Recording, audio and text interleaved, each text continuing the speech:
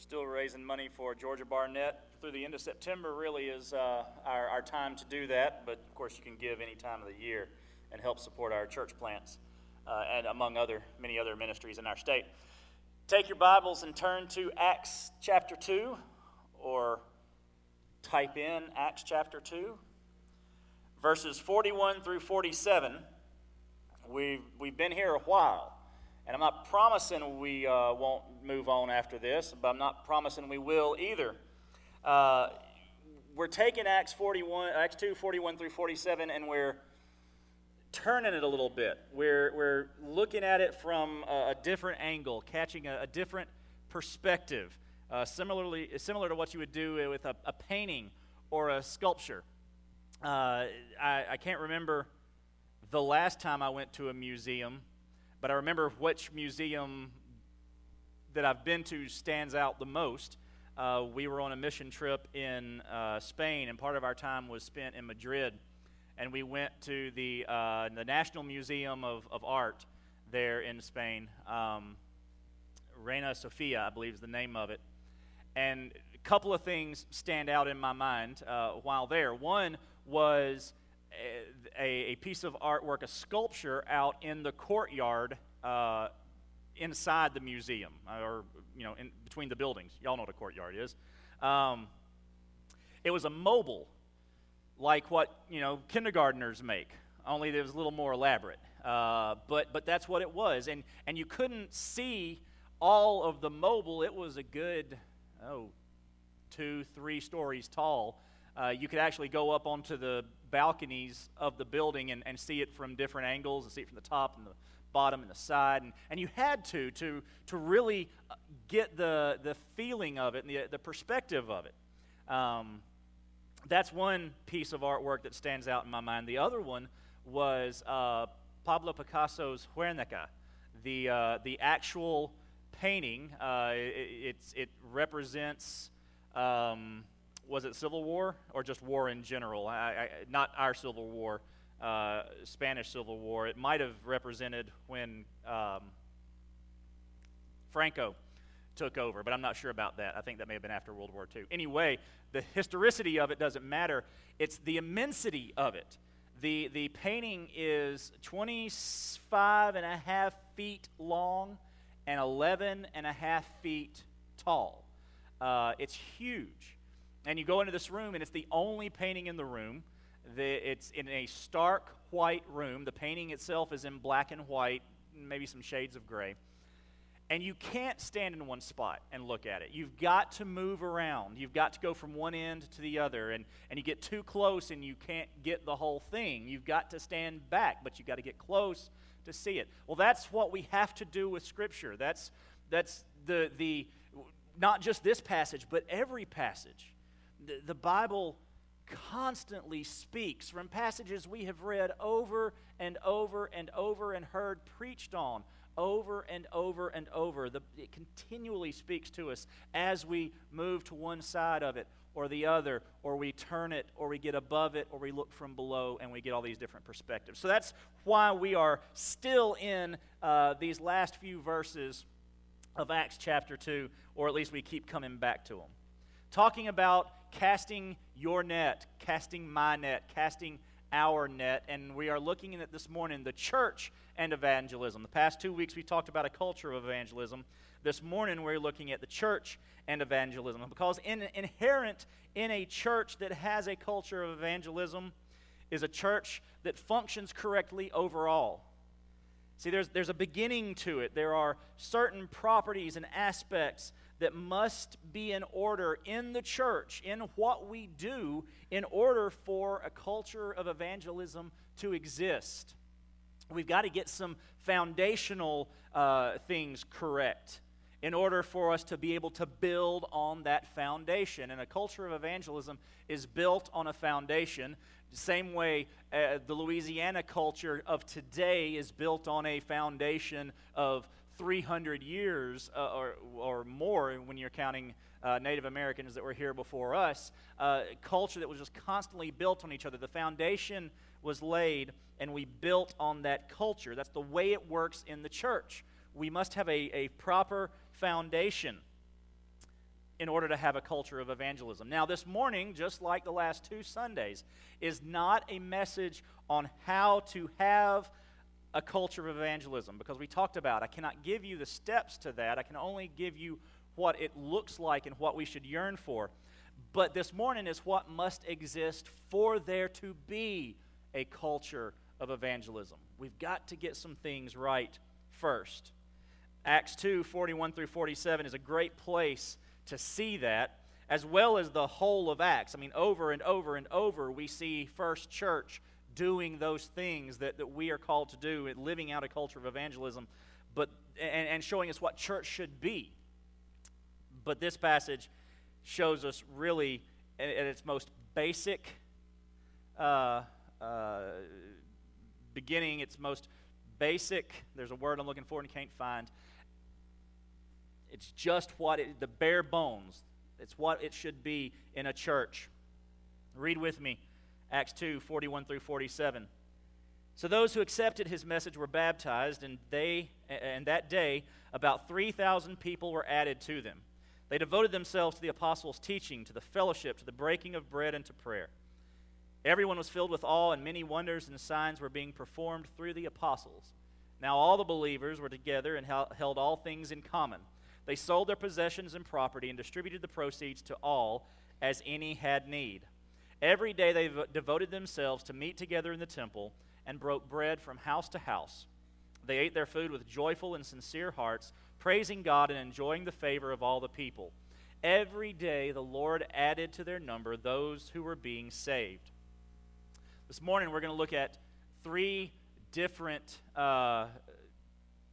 components of what the church should be in order to have a foundation that is conducive to a culture of evangelism. We're going to look first at what the church is. We're going to look at what the church does. And we're going to look at the mission of the church, all from this passage right here. We're going to look at some definitions of these questions or these statements, what the church is, what the church does, and the mission of the church. But we're going to see how this passage in Acts informs those definitions, gets us to those definitions.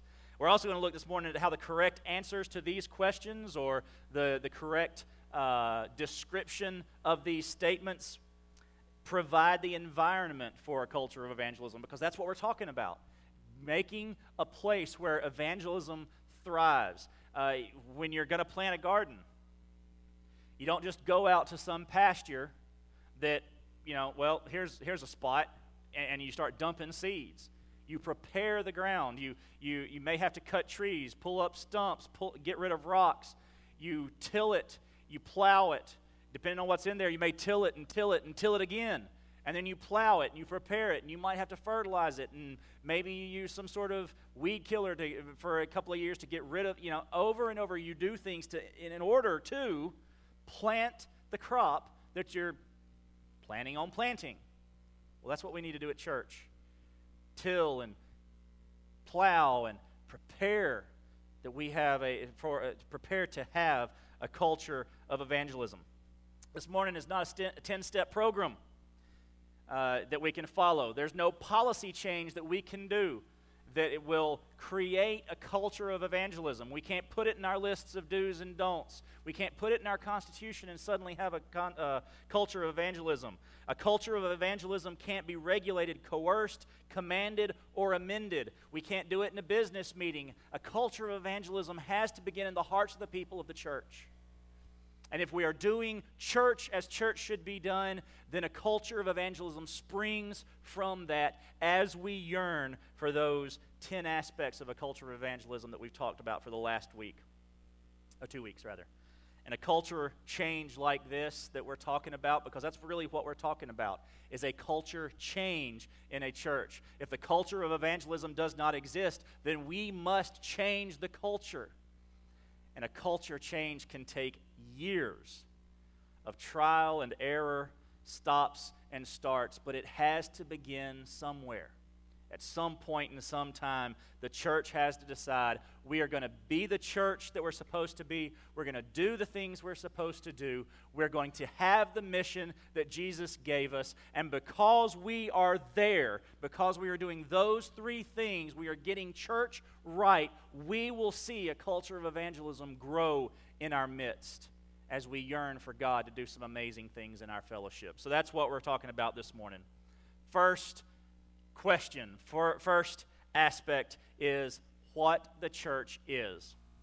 First thing we're looking at this morning. It's a long definition, but it's a necessary definition. The church is, and this isn't the only definition. This definition's pulled from a few different places. Depending on who you ask, you're going to get different phrasing here, but you're going to get this basic answer. Local gathering of born-again, baptized Christians who covenant together in love to meet regularly under the authority of the Scriptures and the leadership of the pastor and ministry staff to worship God, be a visible image of the gospel, and to give glory to God.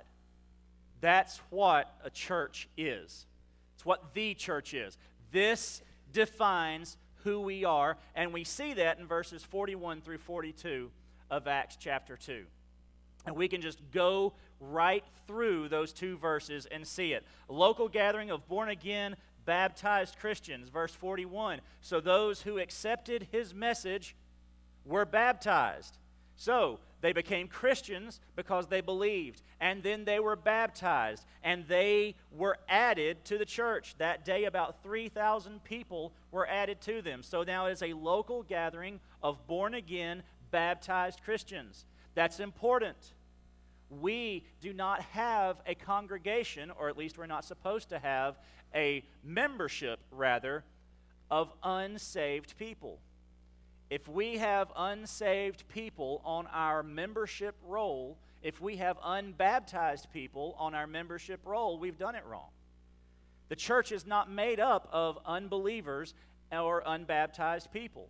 Now, that doesn't mean you can't come here if you're not saved. We want you to come here if you're an unbeliever. We want you to hear the gospel. If you aren't baptized, that doesn't mean you can't join us in any of our events, doing the things we're doing. We want you to be here to grow and be discipled. But in order to be a part of the local church, the Bible is clear that you must be saved and you must be baptized. So this isn't unimportant. It seems unimportant to us Baptists because we would just kind of say, well, duh. But that's not the way we're trending, certainly, even sometimes in the Baptist church, but not every church believes it as strongly as we do. So it's a local gathering of born-again baptized Christians who covenant together in love. Look at how that verse 42 begins. They devoted themselves. That devotion was a covenant. They were devoted, covenanted, contracted. They agreed to be together, to come together, as we see as we move through the passage, at every opportunity, not just on Sunday morning at 10:30, maybe Sunday night, maybe a few less on Wednesday night, but at every opportunity, the church came together, covenanted together to meet regularly. It says, under the authority of the Scriptures and the leadership of the pastor and ministry staff. Look at the verse. Verse 42, they devoted themselves to the apostles' teaching. That's what they came together for. That was their main activity. We're going to look at this when we talk about what the church does. But they came together. Their reason to come together was to study God's Word together, under the authority and the leadership of those who were over them in the ministry. So they came together to worship God, the definition says, be a visible image of the gospel, and to give glory to God. The verse 42 says they devoted themselves to the apostles' teaching, to the fellowship. They were giving themselves to each other, to the breaking of bread. They were coming together in fellowship, both to get to know each other better, to lift each other up, but also, as we've talked about that phrase before, and we'll talk about here in a minute, to share the Lord's Supper together, one of the two ordinances of the church. And then to the breaking of bread and to prayer. In prayer, we do so much more than ask God for things. At least we should be doing more than just asking God for things. When we pray, we give glory to God.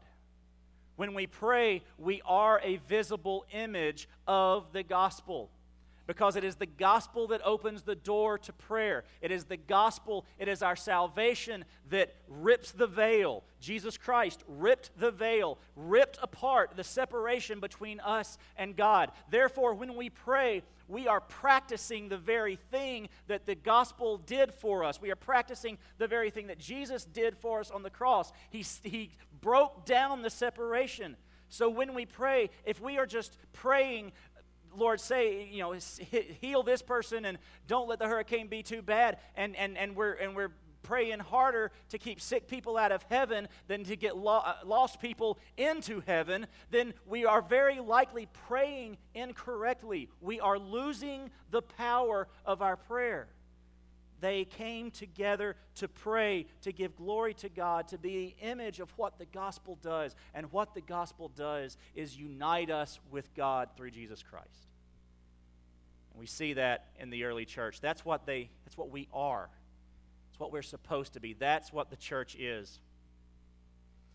What the church does is the next question, or the next statement. The church actually does only a few things. They gather to hear the word of God preached, sing, pray, give, practice the ordinances, and care for one another. The reality is there are many, many things that we could take out of church. We could remove from the activity list of the local church and still be the church. But if we remove the preaching, it's not church. If we take away the Bible study, it's not church. If we take out the worship, the giving, the caring for each other, it's not church. We see it right here in verses 43 through 46. Everyone was filled with awe, and many wonders and signs were being performed through the apostles. Now all the believers were together, and they held things in common. They sold their possessions and property and distributed the proceeds to all as any had need. Every day they devoted themselves to meeting together in the temple and broke bread from house to house. They ate their food with joyful and sincere hearts. You can see right there, as well as in the previous two verses, you see what the church does. And you see the only things that are necessary for the church to be the church. Doesn't mean we can't do more, and we do. Doesn't mean we don't do ministries outside of the church, and we do. Right now, people, let me tell you how our children's ministry is exploding. We started Kids Beach Club last Monday at Frash Elementary, and we were amazed that as we led up to the first day, we had 54 kids pre-registered. But then as that first day went on, we added another 5, 6, 10, to the point that right now, getting ready for our second meeting of the semester, we have, last I heard, 79 kids registered for Kids Beach Club. 79 kids. Y'all, we need about 4 or 5 more adults to say, I can be there at 2:30 at Frash Elementary and stay till about 3:15. 4:15. Sorry, that was a little easier than I thought, than in reality. Get there at 2:30 and say, I can stay till 4:15, 4:30 and help every week in the school year. Because we've got 80 kids coming, excited about hearing a Bible story, about learning about Jesus. We had one kid tell Amy, and you're going to have to help me because I'm going to misremember. Tell me what she said.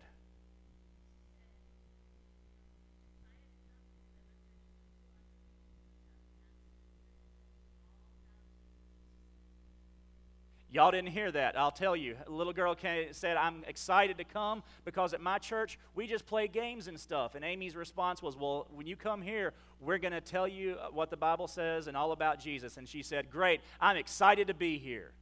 She wants a 4th grader, 3rd grader, 5th grader, one of those 3. That is our children's ministry. But that's just one aspect. Awana, over 80 kids.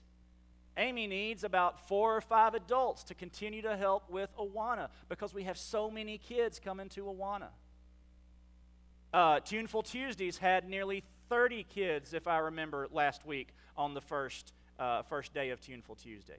That's just one aspect. We don't want to get rid of those things. Those are ministry opportunities that we are going to begin to utilize to reach families, to bring them into the church, to reach people who have never heard the gospel or at the very least are completely unfamiliar with it, and tell them that Jesus loves them and He died for them and He wants to save them.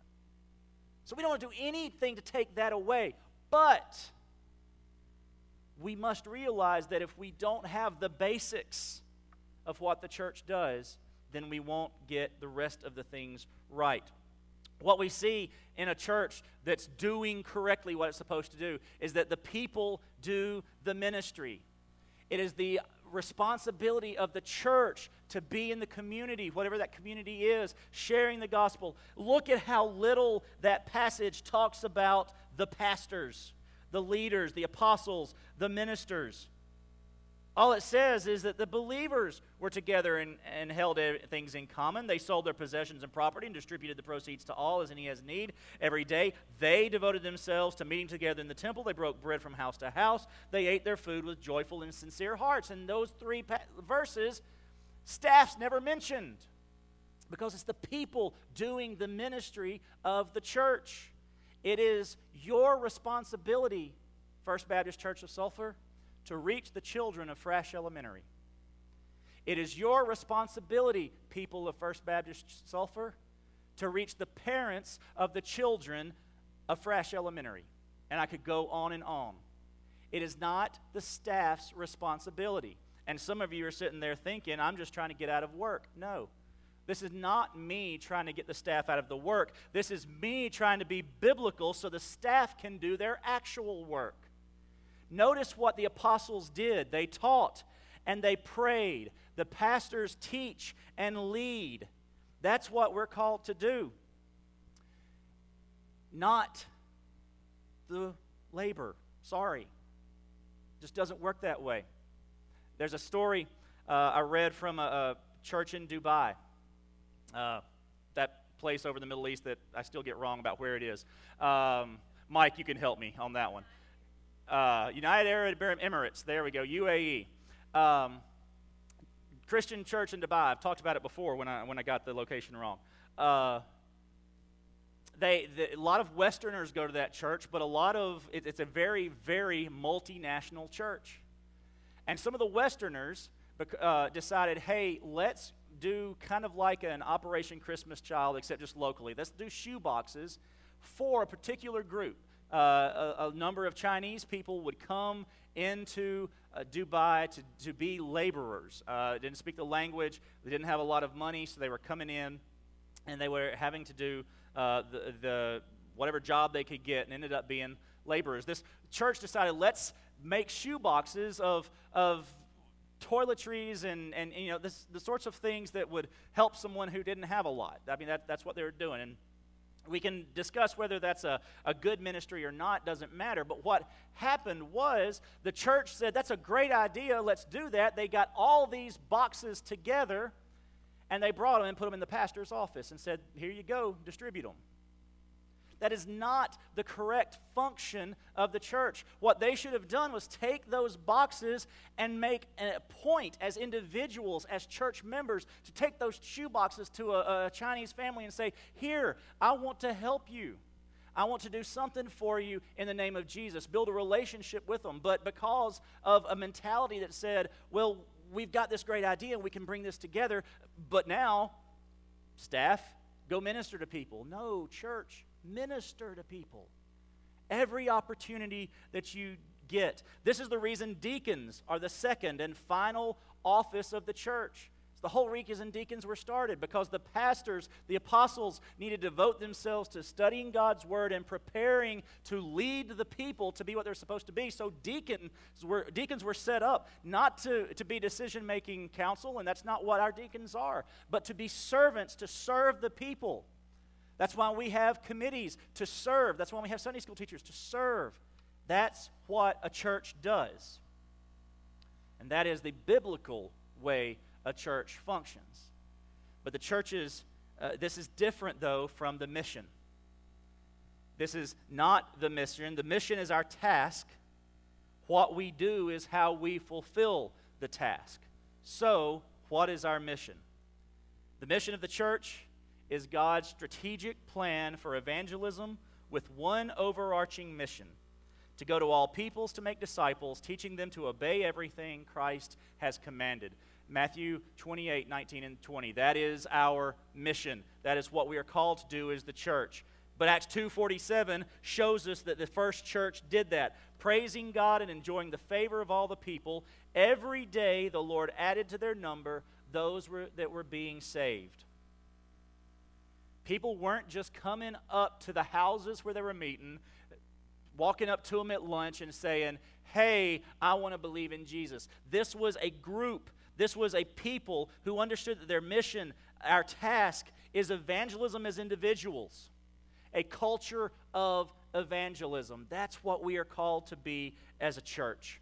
And that's what we see that church doing. It was a culture of evangelism. As I said last week, they did not know anything but evangelizing as a church. What else were they going to do? They had existed for a whole 3 hours. They didn't have an idea to have committees or anything like that. All they knew was, we're going to get together and we're going to talk about the Bible and we're going to understand Scripture better, and then we're going to go tell other people that this Jesus whom you crucified is both Lord and Messiah. And people were saying, what must we do to be saved? Because they were cut to the heart by the message of the gospel, and they were responding, repent and be baptized for the forgiveness of your sins. And the church was growing. And who was doing that? The people were doing that because it was a culture of evangelism. There was a church in Austin where an evangelism consultant was asked to come and talk to my church about creating a culture of evangelism here. And so the gentleman went and he did his presentation on a Saturday or whatever, and he got a question during a Q&A time. Mr. So-and-so, Dr. So-and-so, there's a group, a community, a large community of Vietnamese people here in our town. What is the church going to do to reach those people? And the man who was giving the seminar said, that's a great question. Let me tell you what you could do to reach those people. You could learn about Vietnamese culture. You could go to some Vietnamese restaurants and find out about their food. You could learn a few phrases, hello, thank you, nice to meet you, in Vietnamese, so that you're prepared to go into that community and talk to them. You can then, once you know those phrases, you could go into the community, do a little research and figure out what the struggles are for a Vietnamese community in, as cosmopolitan a city as Austin is, still it's Texas. I mean, it's Austin, but it's Texas. Let me tell you, what is it like for those people? Understand them. What would it take to live among them? To send your kids to school among them? And the pastor of that church was so relieved that the expert didn't stand up there and say, that is a great question. What needs to happen is your church needs to start a Vietnamese outreach ministry. He didn't say that. He said, you go to the Vietnamese people. And you come to church on Sunday and Sunday night and Wednesday and e-groups and whatever they called them, and you spend time learning the Bible, learning the gospel, spending time together as a family of believers, maybe as a family of blood relatives or adopted relatives or whatever your family unit looks like, as a family together learning the Scriptures, so that when the time comes that you get to minister to somebody, you do it. You don't say when someone has a question for you, great question, let me get you the pastor on the phone. Pastor, I have somebody who wants to get saved. Great, tell them how. Do the work of the church. A culture of evangelism is grassroots. It's not top down. Remember what I said earlier? That you cannot regulate, coerce, command, or amend a culture of evangelism. You cannot get a 10-step program or a policy change that's going to get us a culture of evangelism. I can preach on evangelism for the next 10 years every Sunday, and all you're going to say is, I'm just preaching on the same thing. You're not going to change just because I get up here and say, hey, we need to change as a church.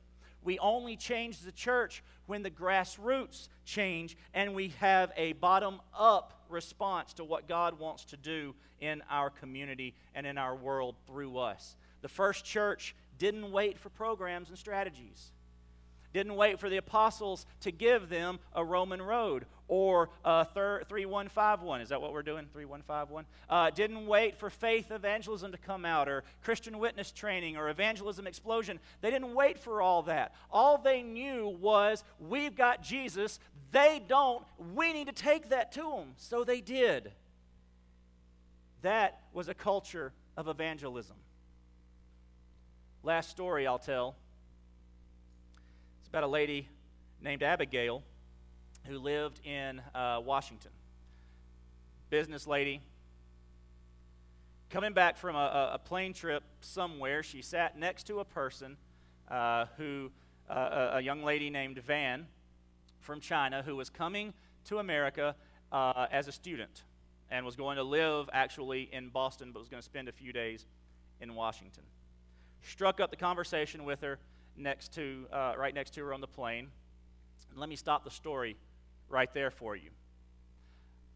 I'm already breaking out in hives, okay? Just the idea of talking to somebody on an airplane like that you've never met. I'm not a conversationalist. Anybody who's talked to me for any length of time, unless you get me talking about a topic that I really love, I'm not a conversationalist. So I understand some of you are thinking, she talked to that lady just out of the blue. Others of you are going, yeah, of course she did. Not me. I understand it's not me. And I understand for some of you that's not you. But y'all, being a Christian is not you either. Following Jesus is not you or me either. We have got to determine in our hearts that we are going to stop being what's comfortable and start doing what's uncomfortable because the gospel's more important than our comfort. That's what we have to do. Do things that are risky and dangerous. Number 10 of a culture of evangelism. And so Abigail sat on this plane and did an incredibly risky, dangerous thing and talked to somebody she didn't know. And this young lady was interested in, fresh out of, I believe it was China, she didn't have any idea of American culture other than what she had possibly seen on TV, which is never a good example, or at least rarely. So Abigail said, you know what? I'm going to be at a wedding here in just a few days at my church. I think I know what church, though the story didn't tell me what church. It was probably Capitol Hill Baptist Church in Washington, a wonderful, wonderful Bible-believing, Bible-teaching Baptist church. And she said, would you like to see an American Christian wedding? And this young lady said, absolutely. And Abigail could invite her to that because she knew who was getting married, knew the pastor that was doing it, and knew because of the culture of evangelism in that church that the gospel would be shared at the very least by the pastor performing the marriage. Folks, if you ever ask me to do a wedding and ask me not to present the gospel, I'm going to tell you no. Every wedding and every funeral, I present the gospel. Because it is a culture of evangelism that we will evangelize anyone who comes. And so she knew that the pastor would be preaching the gospel. Turns out that not only did the pastor preach the gospel, the couple shared the gospel. And it talked about, they really ended up talking more about the bride and bridegroom on earth than they did the bride and the bridegroom there in front of them. It talked more about Jesus and his marriage to the church than these two marrying each other because of the culture of evangelism. After the wedding, Abigail went out to the playground, took her kids out to the playground, and Van followed her and asked questions. Why is that different from a regular American wedding? How is that different from what we have done in China? And as Abigail talked to her, she was able to weave the gospel into the conversation. It's different because we believe that a wedding, a human wedding, is a picture of what, Ephesians chapter 5, a picture of what happens when Jesus saves someone. We are married. He is the groom. We are the bride. So she was able to weave that. And she said, do you have a Bible? Well, no, she didn't. So, because the church had a culture of evangelism and wanted every opportunity to reach out to anyone they could, she knew that there were Mandarin Bibles in the office. So she went and gave this young lady her first Bible and said, I would love to meet with you a couple of times a week, and we could kind of go through that and, help your English. Little English as a second language class on the side with just Abigail and Van, but use the Bible to do that. I'd love to read through it with you. And she said, absolutely, that would be great. And after 3 weeks, Van moved on to Boston. But it just so happened that Abigail knew somebody who lived in Boston, who went to a good church in Boston, and said, hey, I know this young lady that is moving to Boston who is just now getting into the Bible. And she would love to have, I'm certain, someone to help her with the Bible. Would you be willing to do that? And that person in Boston said, absolutely, because she went to a church and was a part of a church that was a culture of evangelism. And when Van moved, she could pass her off and say, now you've got someone else that will take you through that. Now, what did the church do in all that? Where was the ministry to Chinese exchange students? Nowhere. That was one person seeing her responsibility to share the gospel, to bring anyone and everyone who came across her path to Christ. Now, she knew that she could take that person to church anytime, and at any point, any person in that church would be ready, willing, and able to share the gospel with that person. Remember, we talked about that in the 10 yearnings of a culture of evangelism in the church, where it is a team effort, is a unified effort, so that when someone invites someone else to church and we know that person isn't a Christian, maybe it's because of their reputation that precedes them. Maybe it's because something that we see and perceive about them, but we know they're not a Christian, and rather than recoil because such a one would dare to darken the doors of our church, we rejoice at the fact that somebody brought somebody to church to hear about Jesus. And we get excited about it. And we say, what can I do to do something like that too? That is a culture of evangelism. The mission of the church has not changed in 2,000 years, just our willingness to fulfill it. And so, this morning, nearly slung my microphone off.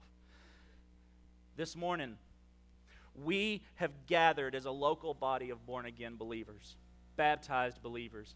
I pray this morning there's somebody here that does not know Jesus as their Savior. And you're not thinking, wow, he yells, I'm not coming back. No, I don't. That was like a first time in a year and a month, so give me a break. But we have gathered as a local body of baptized believers. We have worshiped this morning. We've sung of our rescue. We've sung of how God has made us glad because of what He has done in our lives through Jesus Christ. We have sung and praised Adonai, a majestic term of worship for God. We have met with our Savior in worship. We have heard God's word preached. You will never hear me preach me. You will always hear me preach the Bible. I may give illustrations from my life. I may not. I'm not the greatest one in the world to be an example sometimes when we're talking about things like evangelism. When we're talking about forgiveness, I'll give you a good example of something in my life. When we talk about following God's will, I'll give you my negative example and my positive example from my life. But sometimes I just have to say, I stink at this too. God is working on me as well. I need to hear this message as much as you, but I will always present the Bible as the example and not myself. And we've heard that this morning. I pray you've heard that this morning. But now we must go out and do ministry. We must reach the lost. Most of you will go to a restaurant today, right after this. We may or may not beat the Methodists. We will beat the Pentecostals. I've just seen it every Sunday. We do. But you're going to have an opportunity to do ministry. Will you do ministry? Statistically, the person that waits on your table will not be a Christian. Will have no contact with a church. Will not see Jesus today if he or she does not see it see Him in you at your table today at that restaurant. So we have the opportunity to do ministry and to reach the lost in just a few minutes. Will we go? But before that, before we leave here, we share the gospel. Because the Bible says they found favor with all of the people. They enjoyed the favor of all the people. I pray today that there's someone here with whom we have found favor. And for whatever reason, they have decided to join us today. To hear, they may even know what they were going to hear. Maybe totally shocked by what they've heard so far. Maybe you're sitting there thinking, well, that's exactly what I thought you'd say. Regardless, we do not leave here without sharing the gospel. Thanks to technology today, anybody around the world can watch the sermons online, and they do. I have had people literally around the world watch, not because I'm great, but probably just because there was some connection with somebody to somebody to somebody, so the sermon ends up being watched online. That is an opportunity for our gospel message to go around the world. Thank you to technology. Thank you to the men sitting up in that booth that you can't see that make sure we have that, and every opportunity to share the gospel, we must take it. Whether it's a simulcast with Beth Moore, whether it's Sunday morning service, whether it is our Sunday school classes, our e-groups, fellowships, Awana, every chance we must take to share the gospel. So this morning, I'm going to share the gospel. The gospel tells us that God is holy and just, and He will judge sin.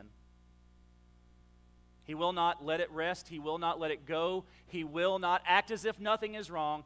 God will judge sin, and that means He will judge us because we are willfully sinful and fallen, and we are destined to everlasting torment and punishment because of it. That is the reality of who God is versus the reality of who we are, and we lose in that battle.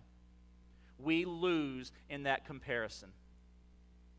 But God did not want to leave it that way. It was never His plan to leave it that way. As a matter of fact, in just the right time, we heard in Sunday school this morning, exactly when God had planned all along, He sent Jesus, the perfect Son of God, who took our place on the cross, who took our sin on the cross, could do so because of His sinlessness, because of His perfection, and He died for all people, offering salvation to anyone who would accept it.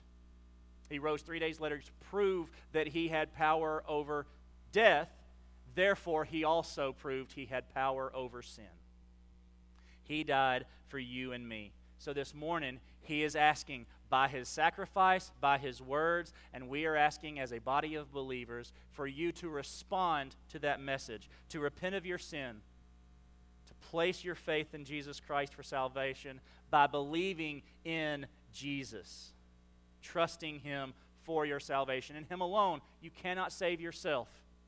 Your good, it will never be good enough to outweigh your bad, your sinfulness. You'll never get it balanced. You'll never wipe the slate clean. Only Jesus Christ can do that as He makes you whole and clean. And then you live for Him. Will you do that this morning? Will you trust Christ? Turn to Him. Follow Him. Be a part of the church. Be a part of this church. And be a part of the culture of evangelism that says we will take the gospel to everyone, anywhere, anytime, because everyone needs to hear it so that some might be saved. That is our prayer for you as you deal with what God is dealing with you in your heart this morning. Let's pray. Father, thank You that You use us. Thank You that You have seen fit for Your gospel to go out from these people, from us, that we are Your instruments. We are the tools in Your shed to be used to share the gospel. And Lord, I pray this morning that we would begin in our hearts to prepare ourselves to have a culture of evangelism in our church, that we would be truly focused on getting the foundation right, that we are a church that functions as a church should. But then as we get the basics and as we build on that foundation, ministries and outreach opportunities, Lord, that it is the people that are going and doing, empowered by prayer, empowered by Scripture, empowered by your Holy Spirit, empowered by spending time together as a faith family, and taking that gospel to a lost, hurting, dying, damned world. God, may we take seriously our mission. And may we see a culture of evangelism rise in our church. God, may you work on hearts this morning. And may someone respond to your salvation, your glorious, gracious, wonderful salvation through Jesus Christ today, as they recognize their sinfulness and their complete need for you. We pray this in Jesus' name. Amen. So how should you respond? Maybe you need to accept Christ this morning. Maybe you need to be baptized. You want to lead a life of holiness. There's some stuff you've got to pray about and give to the Lord. Maybe that's what's going on this morning. Maybe you want to join our church, be a part of this fellowship. We have another discovery class, new members class coming up in October. I don't know what God's doing in your heart. I know what he's doing in mine. Y'all heard some of it today. But what's he doing in yours? As we sing this morning, as we pray, as we seek God's face, let's all stand together. Let's do business with God today.